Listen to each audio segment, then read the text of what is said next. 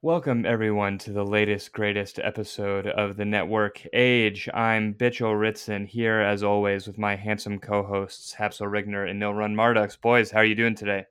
Doing great, Hey, thanks. doing real well.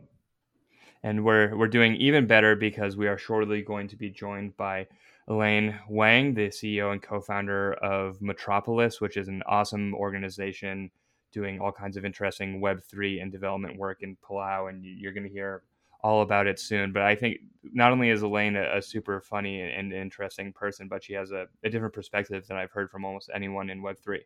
Yeah, really excited to hear from her. I mean, I've studied like El Salvador very closely, looked into what's happening in Argentina and like kind of the Caribbean islands, but I know almost nothing about what's been happening in the Pacific Islands. And yeah, really want to hear from her firsthand experience of just how that's set up, kind of what they're targeting, how this is going to be able to help Web3 and, potentially help the digital nomad community as well.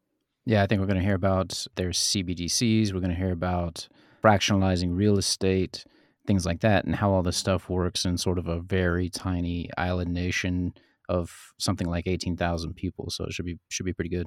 Yeah, and so we're going to get all that, all kinds of innovation, plus hungry sharks, raw sea cucumbers, and a thriving matriarchy that's going to put us all in our place. So make sure you keep listening, and we'll get started in a second.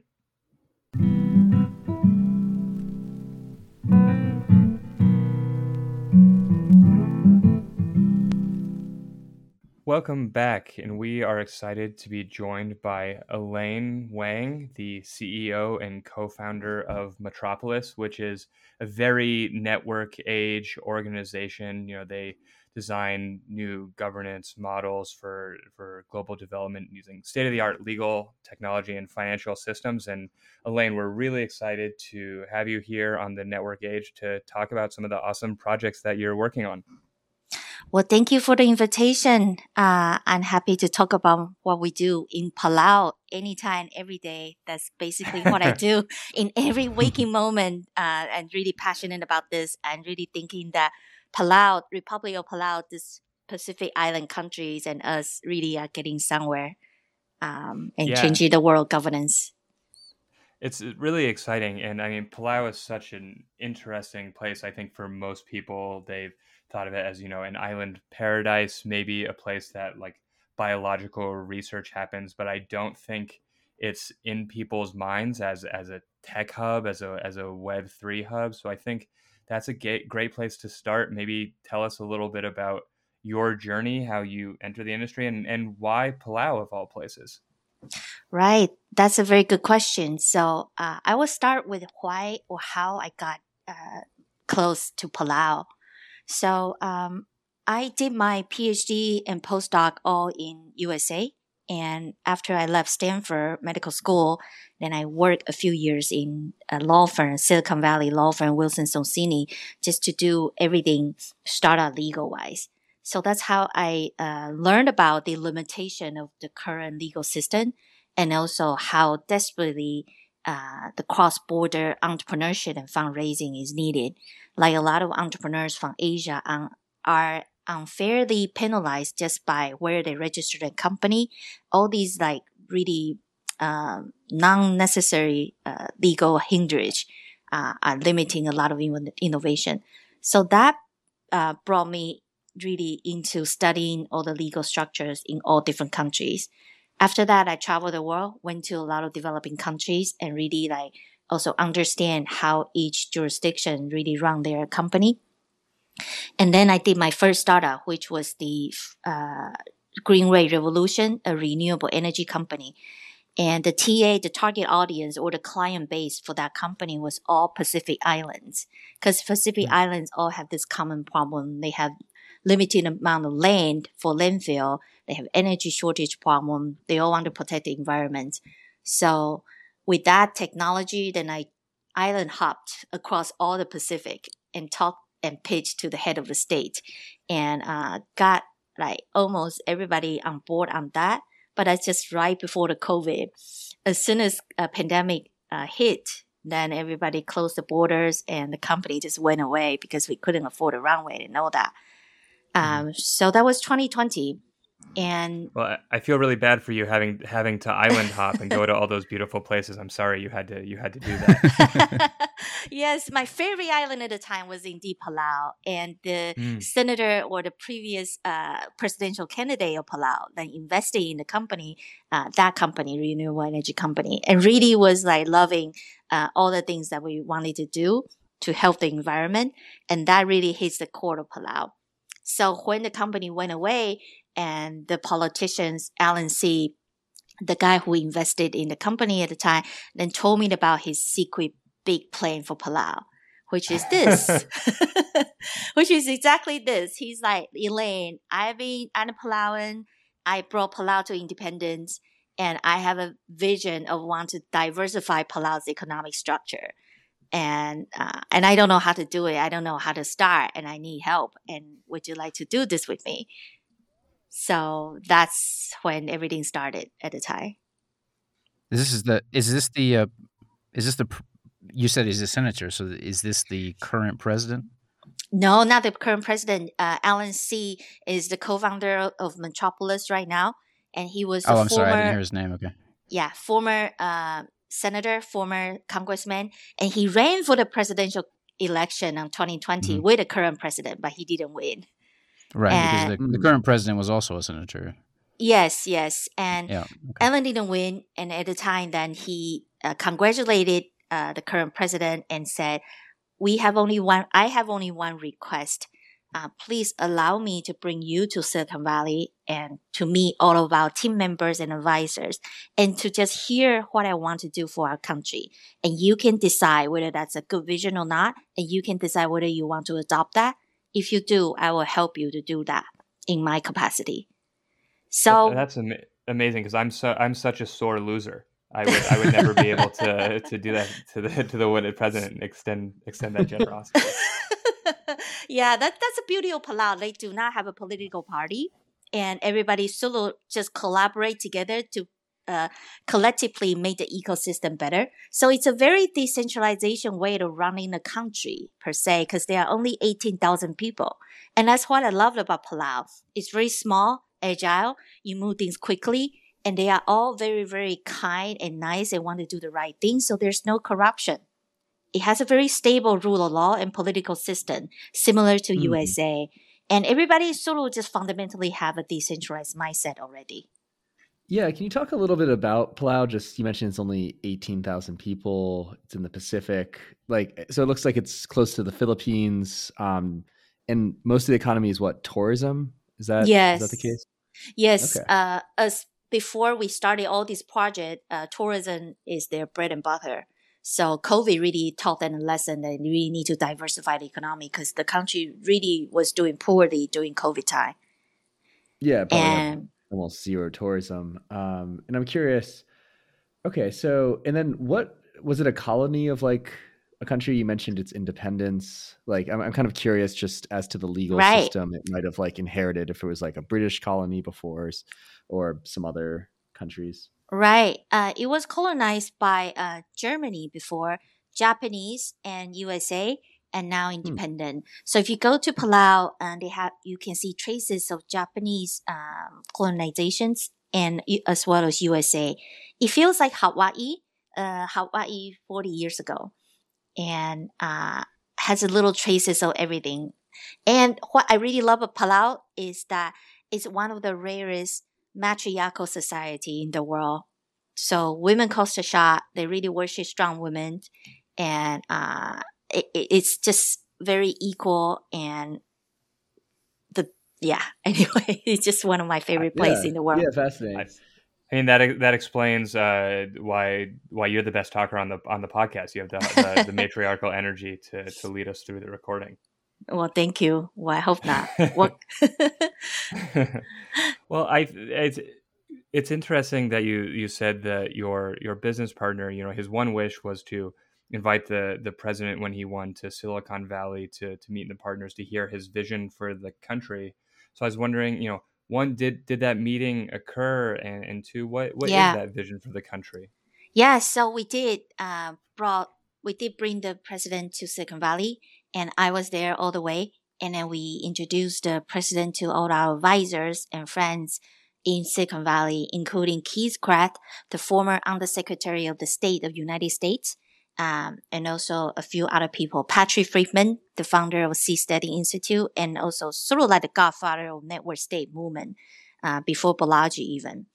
So, and that vision is to really make Palau the next digital hub of Asia Pacific, and to turn Palau into something similar to currently what BVI or Singapore is, but better, and curate the ecosystem to the digital community. Because during COVID time, we see that most people are becoming digital nomad. And digital nomad is now moving all over the world, 35 million people this year, and it is growing every single year. And we are the third class political body that is not represented by any jurisdiction sense. So that's why then we want to really curate this kind of legal raptor to serve this community, digital nomad community, and also mostly Web3 community as well, and to do their businesses and lifestyle and so on and so forth.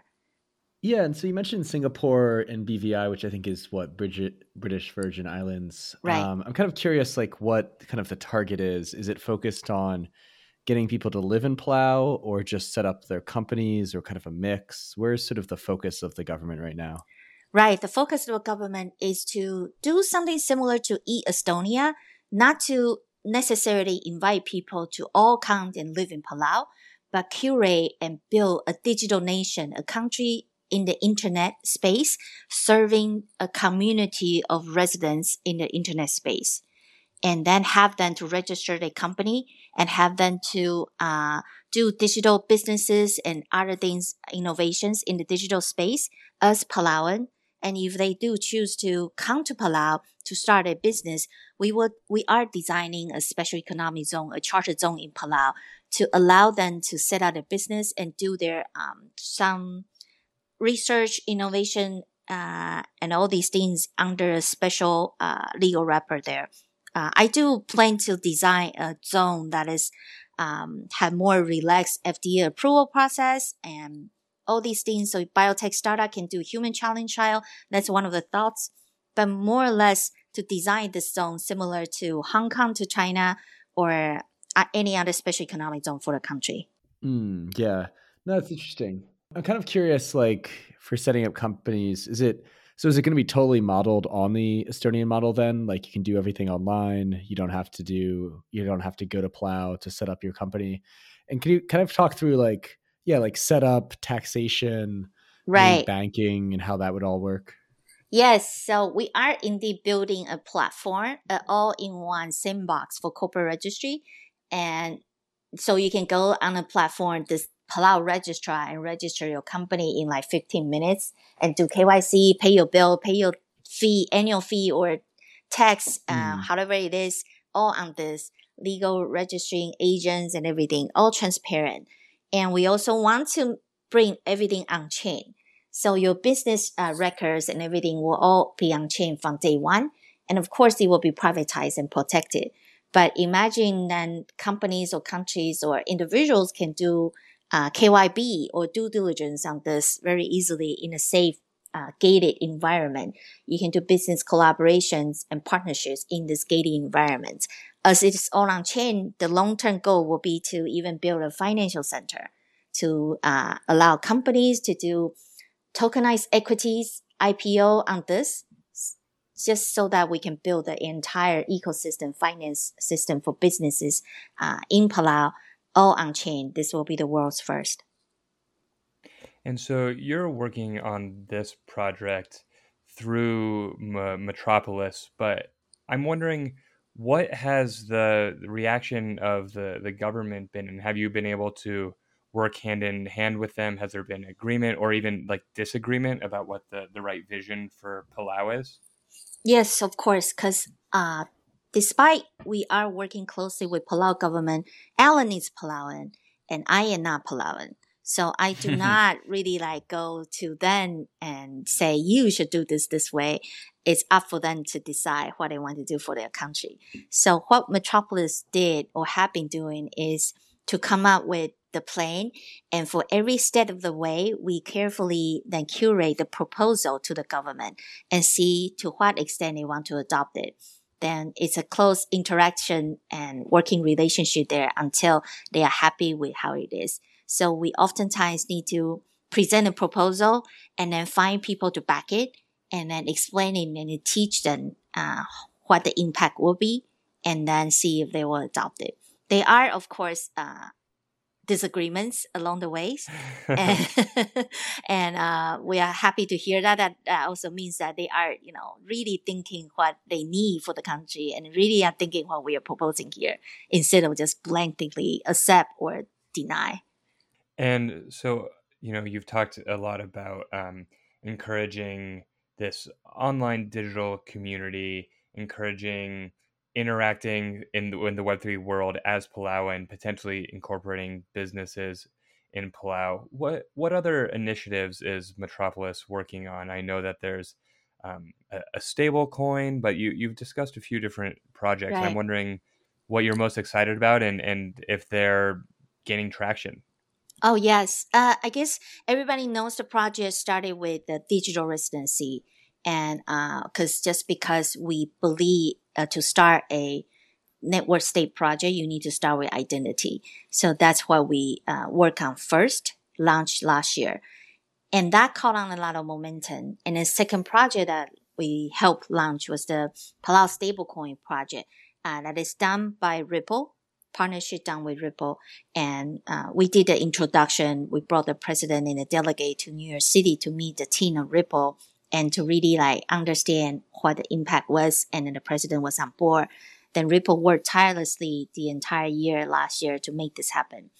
So this is their first country-backed stablecoin project, and we plan to use this token to really fuel all the finance innovation in Palau.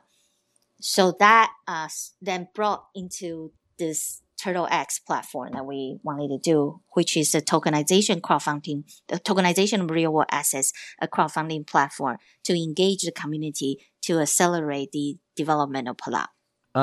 So diving in a little bit more into the stablecoin aspect. So you mentioned it's on the Ripple blockchain, which, nicely actually beat the SEC recently and with very interesting results. But I'm kind of curious, Yes. the stablecoin, you mentioned it's the first country-backed stablecoin.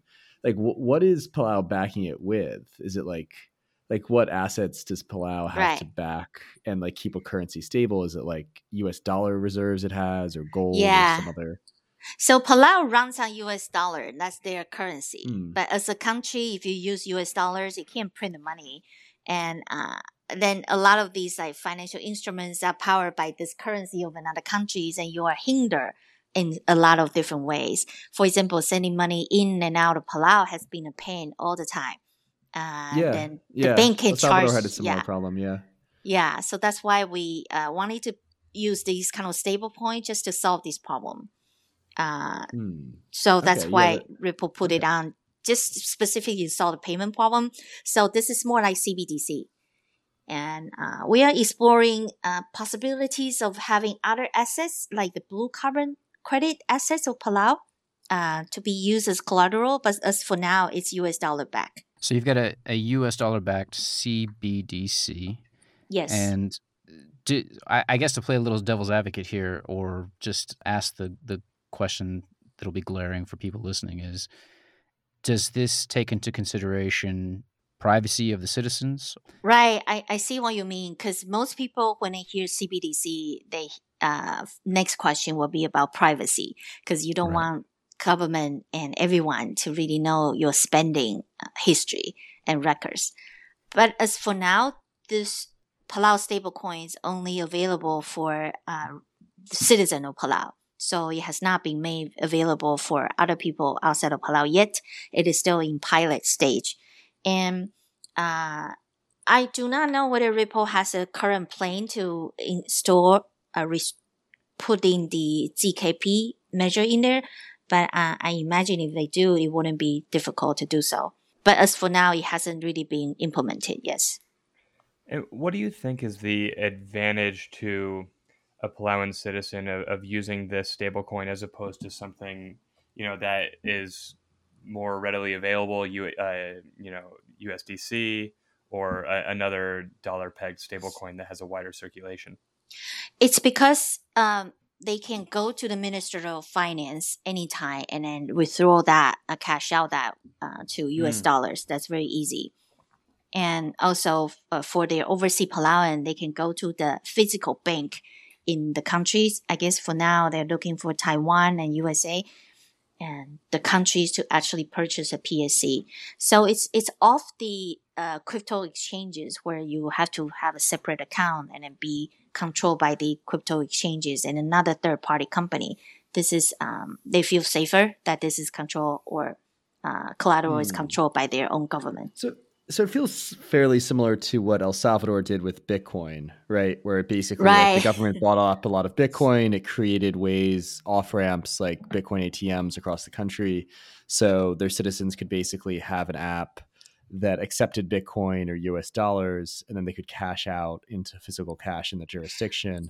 And I think that a lot of the motivation in El Salvador was basically due to like banking restrictions, due to like essentially incredibly bad access to the banking sector, especially for like the average person.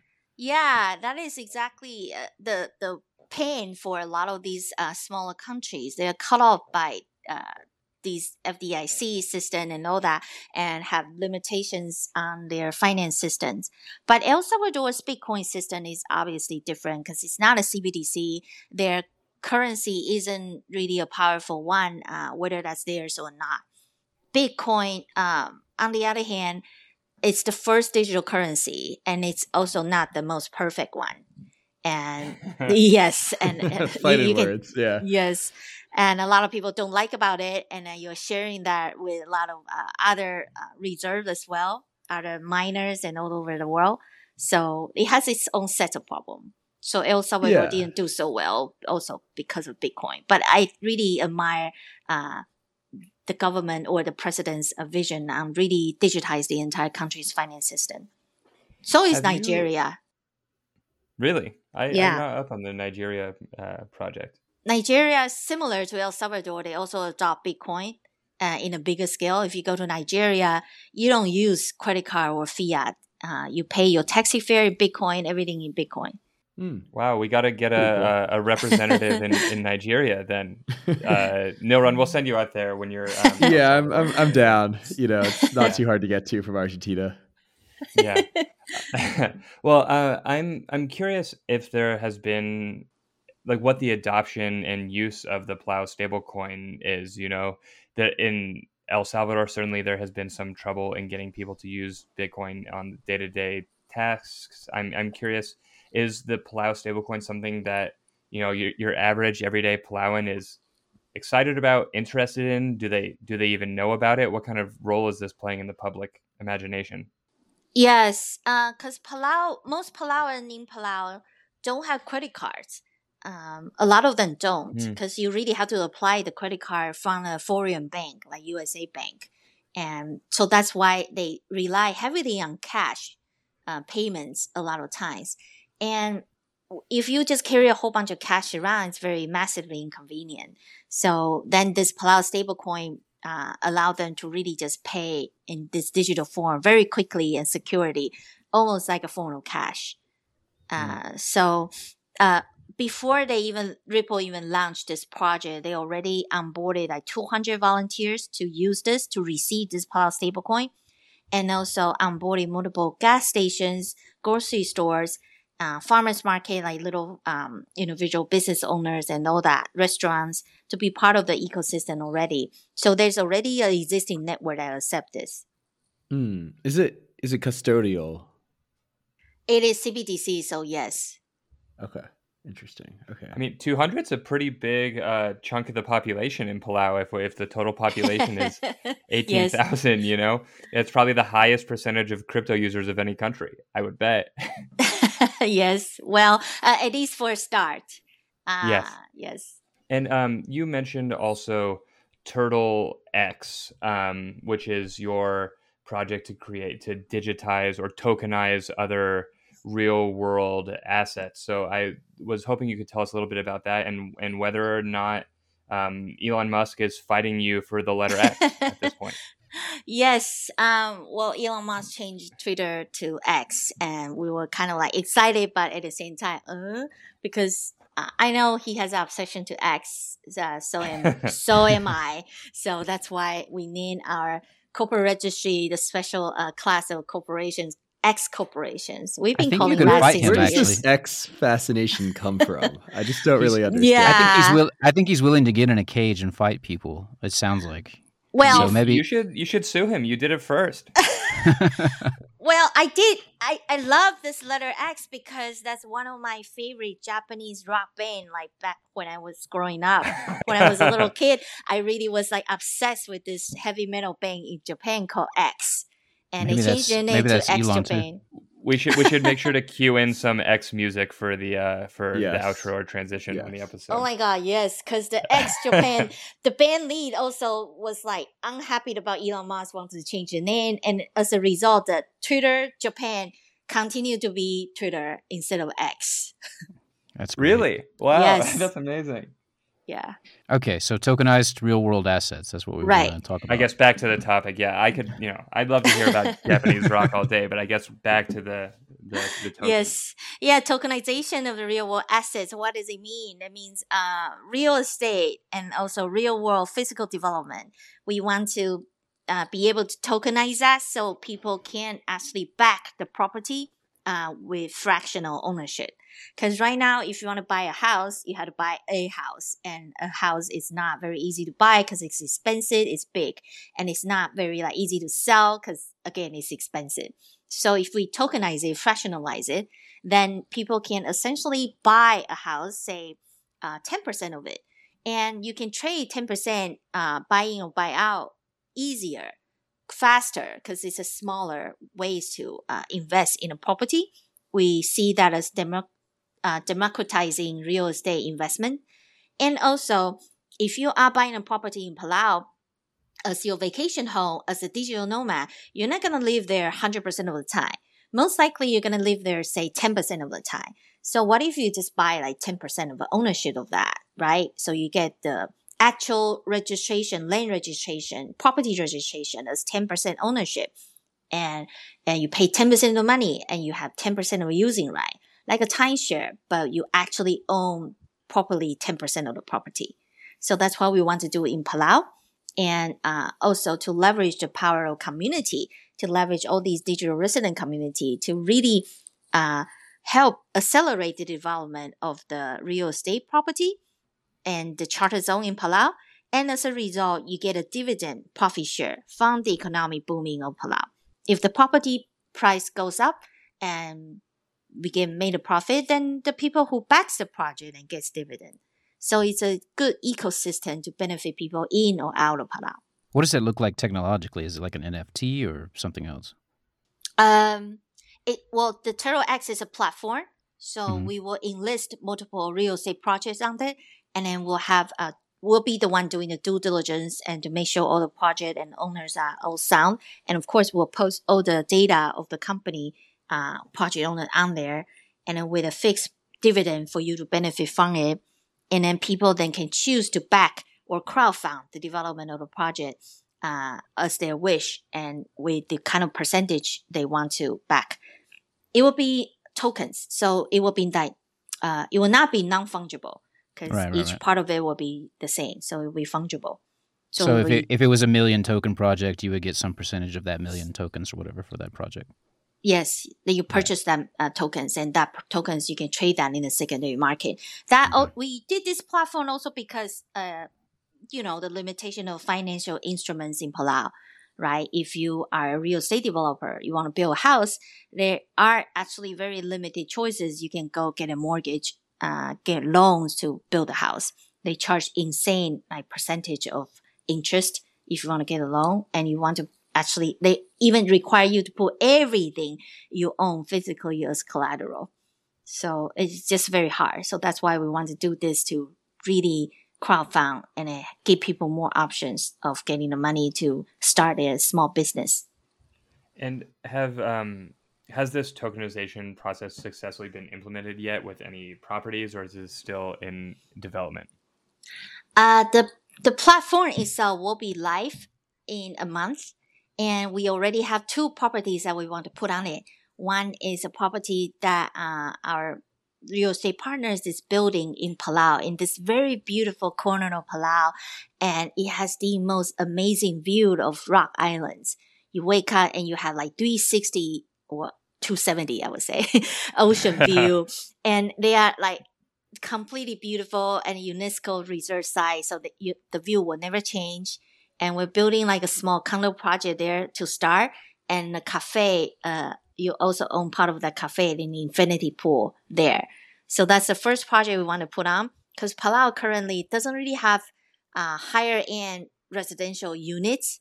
It only has good hotels and sort of on the lower end residential units. So if you are an expat going to Palau, you want to live somewhere nice, then you have limited options to choose from. Very, very limited Airbnb choices. So that's why we're building this first nice condo to be put on. Yeah, it makes sense. And this is probably a slightly naive question, but just not having really been to the Pacific Islands, I'm curious, like, how do you get there? Like, how difficult, how many flights are we talking? Yeah, and then like if people want to actually like spend time in the Pacific Islands, like Palau, can you as an American spend like 90 days there? Like, how does that all work? Right. So before I even go into that details, you have to know like Pacific Ocean is very big. So Pacific Islands, they are all very remote from each other. It's not like Caribbean. You can just take 1 hour flight and you go from one country to another. No, like from Hawaii to Palau, it's a width of United States. So that being said, Palau as being in the westmost Pacific Island nation, it's actually very close to most Asia Pacific countries. You had direct flight from Manila, Philippines, 2 hours only. And you had direct flight to Taipei, Taiwan, 3.5 hours. So it's not that far. If you're coming from USA, you can fly to Taiwan, and from there you fly to Palau, direct, 3.5 hours. Or you fly to Hawaii, and then from Hawaii to Guam, and from Guam to Palau, direct. So it's not that bad. Interesting. Yeah. And now I remembered that I actually have been to Hawaii, so I'm actually, I don't know why I blacked that out. When you get divorced, you sometimes black out things, but interesting. Well, and also if you come to Palau as a USA person, you can stay there for a long time because they do have that agreement with USA. But with other people, regardless which country you come from, you just need visa on arrival, and that gives you right to stay for 90 days. After that, if you are a digital resident of Palau, then you can stay actually for 9 months out of a year in Palau. Interesting. So they sort of have like a digital nomad type visa. Yeah. Who's like going now? Like, is it Chinese tourists, Taiwanese, Filipinos? Yeah. Like, what is the source? Like, who visits Palau today? Taiwanese and Korean tourists, and also Japanese tourists. Yeah, these 3 countries, primarily Korean and Taiwanese, and starting to see some Chinese tourists as well. There used to be a lot, but back in the years, I think a few years ago, Chinese government was pretty upset that Palau was a friend of Taiwan, but not a friend of China. So Chinese government just banned their people to come to Palau, but of course people wouldn't care, so they would still come. The draw is now what? It's like I know for one thing is that, I mean, besides the beautiful beaches, is they have the world's first shark sanctuary. Oh, yes. So you can come and swim with the sharks there. And the good thing is the sharks are never hungry because there's just enough fish in the sea. Palau banned commercial fishing. Yeah. Famous last words. They definitely are not going to eat you. Yeah, too many things to eat in the ocean. They ban commercial fishing, so really you get all kinds of sea lice, abundance of sea lice. You will never ever see that anywhere in the world here. And if you want to eat something, you just go to the ocean and pick it up and fish it yourself. That's how we do in Palau as well. Are you doing a lot of fishing when you're there, Elaine? Yes. If you want to eat, then you fish yourself. Are you spearfishing? Spearfishing, yes. We are wow. spearfishermen. Or if you don't know how to spearfish, you can just dive in and then pick out a giant clam or a sea cucumber. That's easy. Just grab it with your hand. Yes. This is fantastic. I want to go to Palau Are now. sea cucumbers good eating? Oh, they're so good. Wow, I wasn't expecting to get this recommendation while talking about cryptocurrency, but now I've got to go find. I live in Montana, so I probably not a lot of fresh sea cucumber here, but we'll see if I can find any. Right, we'll tokenize some sea cucumber. Yeah, exactly. If I can invest in sea cucumber futures, now that you've spilled the secret on the pod, the price is going to go through the roof. You know. Oh yes, go to the Everyone moon. listening, gonna order them. Well, that actually brings us. I guess it can bring us to the cryptocurrency forum, because I think the president is actually going to do some swimming with the sharks at the crypto thing. Is that right? Yes. Really? The Palau Blockchain Summit. Actually, the summit is 3 days. The first 2 days are just like talks and panels and workshop and all that. But the third day, this is the idea of the president. He wants everybody to go to the private island of Rock Island. And that's like right by this shark sanctuary that you were talking about. So the president wants to take everybody on there, close the island just for ourselves. Everybody go swim with the sharks, and we can fish, spearfish, and then do barbecue seafood on the beach and talk about things in the unconference style. He insists people wear island shirt and then barefoot on the sandy beach. And I think that would be cool. Yeah. That sounds about as relaxed as a blockchain conference I've ever heard of. Yeah, unless Elaine is wrong about the sharks. Yeah. There are also a lot of sea turtles. You can see sea turtle fighting with a shark. No. So let's talk about the blockchain conference then. It's 3 days, and Yes. I believe that Metropolis is one of the organizers. Can you tell us about the Yes. blockchain conference then? And maybe who's going to be there as well? Right. So this is our initiative because we want to really introduce the government to a more diverse group of people doing blockchain to really come and tell them what's the next step. Now we have digital identity. Now we have digital currency, stablecoin to run with it. Now what? They are just like infinite opportunities. The country is offered crypto arena to really like innovate. So we want to invite people to come in to see what other projects that you can do to really transform the country in that particular sector. So that's why my company, Metropolis, is the main organizer, along with Palau Ocean Foundation and Palau Blockchain Society. So the theme of this conference will be new governance and sustainability. These are the two things the Palau country is very focusing on and really want to innovate in. Sustainability, that's just because it's in their DNA. New governance is just because sovereignty is one of their most valuable assets. And who will be there? We have someone very, very famous in blockchain that wish not to be named will come in person. And, I think everybody knows who he is, but I told him I'm not going to advertise it because he draws crowds everywhere he goes. He's the inventor of the most famous blockchain. Anyway, so he will be there. And then we have the... Satoshi? Yes, Satoshi will be here. Wow. No. Well, they do have, yes, a good connection to Japan, so of course, it all makes sense. Maybe. Mm-hmm. Maybe, yeah, we'll have multiple Satoshis be there. And we have representatives from Vera will come give a talk. And we have, of course, the president of Palau, the governor's minister, and some people from UN will be there. And a lot of companies, Suji, also from Mass Network, he's working on a network state project as well on freedom of speech. And also some sustainability carbon credit on-chain project that are also coming. No Manta Patry? Network, Patrick Freeman as well. Yes. Okay. That's a pretty good lineup. And what are the dates of the summit? We'll make sure to include links and everything in the show notes. So if you're listening, you can find that. But for everyone listening, when is this happening? It's happening August 27 to 29.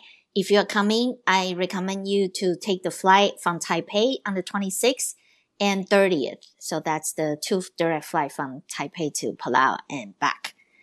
Or you can fly direct from the Korea on August 25th and going back on the 28th, on the 30th as well. So that'll be about 2 weeks after this episode's come out. So I'm hoping, you've been very convincing to me. I'm hoping that some people are checking their calendar right now and saying, I don't have very much going on in 2 weeks. It would probably be better to spend my time in Palau. It certainly sounds better to me. Yes, come here. This will be a very, very unique, almost by invitation only kind of summit. We are trying to intentionally keeping it small and curated. So only people who are really interested in learning about this and coming to learn about Palau will take you spearfishing and everything. It will be fun. With the president. Yes, with the president. Yeah. It's a great pitch. One thing that's for sure. And I think that, one thing that's so interesting about this project, and has echoes of some of what El Salvador is doing, but just how involved it seems like the country and the government is in how much they want to incorporate the culture of the islands into this project, right? It's not merely economic development, but it seems like it's being used to showcase what Palau has to offer, to really take an interesting and special place and help connect it to the world without losing what makes Palau special. And I think that seems like a pretty unique angle to take to what can be a cold, crypto world that's just, numbers sometimes. Yeah, thank you. That's what Palauans are known for too. They really all care about the heart and the essence and the spirit of a lot of things they do. Like if you look at a Palau flag, it's an ocean with a moon in the middle. So they worship their moon and also the ocean. That's all feminine energies. And they really want to remind themselves that despite you are just one tiny island in the Pacific, you are connected to everyone in the world via ocean. Ocean is not the thing that divides us. Ocean is the thing that connects us. So that's why they always think about this and always want to make sure they bring people to the ocean when they come to visit Palau. That's why there's an element of that ocean tour there to really make you wonder and feel that you are doing this as just one individual in this big ecosystem. And the ecosystem does not comprise only humans. Yeah, that's wonderful. The circle in the center is yellow, isn't it? I always assumed it was the sun, but it's the moon. It is the moon. Wow. Yeah. Let's talk about next steps then, because you have the blockchain conference coming up, and obviously that's a big deal, and all these important people are coming, and it's going to be really exciting. After that finishes, what do you think Palau's next steps, goals become here? Like, is it just moving forward on these projects that you've already discussed, or is there more energy moving forward? Yeah. I think there will be more. It's not like a crazy person. Sorry. I think there will be definitely more energy moving forward because after the summit, I can envision a lot of people coming in, learning about the ecosystem, and then start to brainstorm what they can do for the country. And imagine if you have a country who want to really do the right thing and curate the ecosystem for Web3 community. You can then really use this as your experimental playground. In Web3 project. So I can imagine after that, we will have a lot of project wanting to do pilots in Palau. And then Metropolis can assist really finding the right people, the right angles, and so that you are culturally sensitive and everything else in there. But of course, as Metropolis, we have our S corporations and Turtle X that we plan to launch this year. And hopefully we'll start to see more sustainable and also substantial development in Palau. And will Turtle X be available only to Palauans, or are other people to invest in this? Yes, it will be open to everybody. If you want to be part of the ecosystem, then you can get on Turtle X and then do your KYC there and see all these amazing projects in Palau. Some ESG projects, some seaweed apartments, and some not just the house, but also, say, dolphin parks and all these things. And you can see what Palau is building and choose which project you want to back and then get your dividends that way as well. What is a seaweed apartment? Oh, yes. This seaweed apartment is something that's amazing. they want to, that's an initiative by Palau Ocean Foundation. They want to grow these algae or these seaweed in this confined space, but not exactly like a cage, but similar to that in ocean. And sort of aqua farming of seaweed in ocean, but they were already in ocean already. But because they are confined, so you can measure their growth and emissions very easily, then you can really capture the carbon credit, the blue carbon credit. And that blue carbon credit is very valuable. You can sell it in the European or US compliance market for money. And the seaweed that you grow can also be serving as a food. So you're doing aqua farming, but at the same time monetizing off on the blue carbon credit. And that blue carbon credit can be, the profit of the project, and then can be the dividend that paid to the people who backs it. Can you talk a little bit about what a blue carbon credit is and what its relationship is to Palau?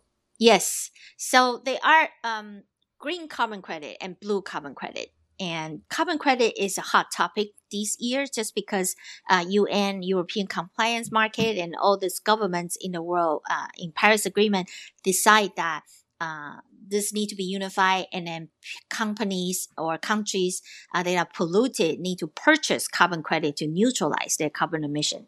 So, and the sustainable countries like Palau or island countries, they can then monetize off on their sustainability efforts by selling away their blue carbon credit to countries that are polluted. So that's a good news to Palau because they've been doing this for all their life. And now they can finally make money out of this. So all the ocean conservation, all these oceans they have is called blue carbon credit source. And green carbon is from renewable energy, many, like solar and all that. But blue carbon is really from the ocean. And blue carbon credit really hasn't been a thoroughly study. And UN is still now like trying to come out with some matrix to measure that. Mainly because all the fish and algae and everything in the ocean freely move to all over the place. It's really hard to capture and measure it in one place. So that's why there is this algae or seaweed apartment project to make sure the seaweed stay in one place. Yeah, that's super interesting. And I think speaks to some of what you're saying about the ways that, the global economy is really changing. And even though a place like Palau is physically quite isolated, it now has all these new opportunities to interact with people around the world and governments around the world and economies around the world, not only culturally through tourism, but through innovation and technology and development. So I think it makes a lot of sense that these ecosystems are merging and forming larger ties between Palau and the rest of the world. So I think, even more than El Salvador, the idea of Palau becoming a major player in the Web3 blockchain space is kind of inspiring and demonstrates the power of crypto because it's an 18,000 person island chain, and for it to take a step onto this world stage in this way is like very exciting and inspiring. And I think, it demonstrates the power of this new technology. Yeah, thank you. And I also want to make a point that the difference between Palau and El Salvador is this. Palau, by default, they are very decentralized to start with already. Like a lot of decision making actually comes with a vote in the country, and there are only 18,000 people. So they want to make sure they take care of everybody. They want to make sure they hear everybody. It's never just the decision of one person, aka the president, and to push a policy. It's always like everybody. But El Salvador, I never lived there, but I imagine that to be more of a decision of the president or his family, because El Salvador has a very, very different political dynamic and structure there. So yeah, it's currently pretty centralized, and for pretty centralized, maybe an understatement. Yeah, sometimes that goes great. Some people think that's cool. Central authority is great. Yeah, sometimes having a central authority is good. Sometimes not so good. I used to live in. I think Elaine, maybe I used to live in China for like the past 10 years, and then I recently left. Yeah. So sometimes good, sometimes bad. You could have used a little decentralization there. Yeah. I mean, well, the nation is quite physically decentralized. It's islands everywhere, right? Right. You I can't mean, get it. centralization can be good if the country is massive, like China, right? If you want to get Mhm. things done, then sometimes centralization is good. You can just decide and go do it. But then you don't take care of everybody. If the country is small, then you can really afford to be a little bit more decentralized because you do have the time to actually listen to everyone. Yeah, I mean, Switzerland is famous for that. Yeah. Do you think that the average Palauan is, I don't know, more involved in government and policy and thinking about these topics than other places you've been, just because Yeah. the population is so much lower? Yeah, the population is so small. So 60% of the people actually have worked in the government. So everybody is sort of just take turns working in government. And that's just how also decentralized they are, right? Everybody, once in their life at least, have been the one like calling the shots. So Someone knocks on your door and says, "Hey, you're mayor now. Take your turn." So that's why everybody is sort of like involved in the policy making, and they really care about what the country is doing and care about how the country presents itself in the political international arena as well. Yeah, well, I'm curious a little bit, just to play a little bit of devil's advocate here. I mean, we brought up El Salvador versus Palau, and like kind of this. I've thought about it before with these small islands versus kind of larger nation states, and just sort of kind of running through what a lot of the kind of digital nomads or like Web3 folks are looking for. It's just curious to think about small islands. I haven't done it a ton, but just kind of list through some of the things I've found people asking about. Like, some people want passports, and the Caribbean islands have been quite famous for selling passports. But because they're so small, there's been a ton of pushback, especially after the Ukraine war. And the Caribbean islands have actually had trouble now selling their passports because, some countries like the EU, the US are kind of threatening visa restrictions. Because they're small islands, they have trouble pushing back. Whereas if you're a bigger country, I don't know, like, or at least a medium country like Turkey, you have some amount of power. So I'm kind of curious, like, how do you see the negatives of being a small island? I mean, is Palau, for example, it's such a small island that does it want foreigners to kind of become citizens of Palau over time, or does it want to kind of partition that and kind of just have the business activity, but not say like tax residency and citizenship for foreigners?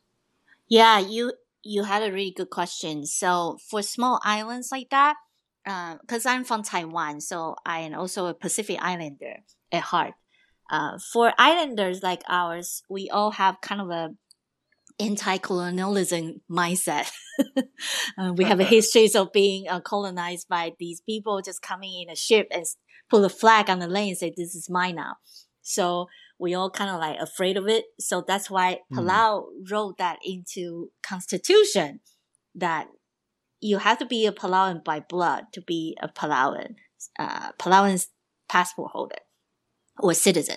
So that being said, even if you marry to a Palauan and you live in Palau forever, you still cannot be a citizen, but you will be a permanent resident who has that will bring you very close to a citizenship right, but still you won't get a passport. So that's why then when we designed this digital residency, we call it a residency, but not a citizenship. Okay. And I guess one thing we didn't touch on, I'm just curious, like, for digital nomads, is it zero taxes? Is that part of the package? Okay. Yeah, it is zero tax to Palau, but obviously if you are Americans, you pay tax to America regardless. Certainly. Yeah, Certainly I do that. Some people do. Some people do. Yeah. Well, we don't encourage people to not pay tax to their own country. So. Neither does this podcast. Just for the record, some of my best friends pay their taxes. But, hey, I've heard double, of people. triple taxes if you listen. You shouldn't get any money. But for this program to opt into Palau's ecosystem, you pay an annual fee instead of tax. So we believe that to be part of a country, it shouldn't be just because you're born here, so we put a gun on your head, say, from now on, you are my people, you have to pay part of your proceed to me, otherwise I put you in jail. I think that's daytime robbery. So we believe that people should be given an opportunity to opt out if they don't want to be in the country anymore. So And this is the fee? opting out system. Yeah. Yes. And how much is the fee to become a resident of Palau? $248 a year. Okay, that's very reasonable. reasonable. I pay $248 for much stupider stuff all the time. Yeah, it's just another subscription, you know. Just throw it on the credit card. Yeah. Totally. Yeah, exactly. Elaine, is there anything that we missed that you really want to talk about? Yeah, just one point I want to talk about is that Palau is digital Palau, and Palau is almost like a network state project, but with a physical country as an anchor. So network state, to Palau's definition, is a community of people existing only in the internet when they can form together a country just based on common ideology, and then starting to get international recognition of that. But in this digital Palau project, yes, we have a group of people in the digital space coming together with a common ideology, one freedoms and democracy, and in their financial crypto rights. But this project also has actual sovereign Palau as an anchor. And we see that as a fantastic thing because then you immediately get the international recognition. But two, as a country of Palau, then they get to be the cultural gatekeeper of a lot of innovation in this space. And I don't think there is any other better country to do this than Palau. Because if you look at a lot of different jurisdictions all over the world, none of the country is perfect. Everybody has their own incentives and financial incentives. It's very rare to find a country who really just wants to do the right thing instead of making a whole bunch of money. Obviously, making money is what everybody wants in the end, but it shouldn't compromise your cultural backgrounds and the sensitivity to the earth. So that's the point I want to make here. Yeah, we don't want it ending up as like another Dubai, just sort of like a soulless skyscraper place. Yeah. I feel pretty confident based on this conversation that that's not something we have to worry about. So, Elaine, that's a wonderful place to end the episode. And thank you so much for joining us and talking to us about your projects and about Palau. And I learned a ton about a ton during this conversation. And now, I'm planning my Palau vacation in my head already. So thank you so Y'all much. are all welcome to visit us in Palau. We will take you to the ocean, swim with the sharks, and swim with the turtle, and spearfishing. And eat the sea cucumbers right from the ocean. Yes. Awesome. Well, thanks again, and we'll make sure to put all the information about Metropolis and the Blockchain Summit in the show notes, so check there if you're interested. And until next time, we'll see you on the network age. Yeah. See you. Thank you, everyone. Thank you for listening. For more Network Age content, you can find us on Twitter at NetworkAgePod. We've also got a beautiful new presence online, which you can find at ukbar.network/age. Also, find us on Apple or Spotify, leave us a good review, and we may even read it on air.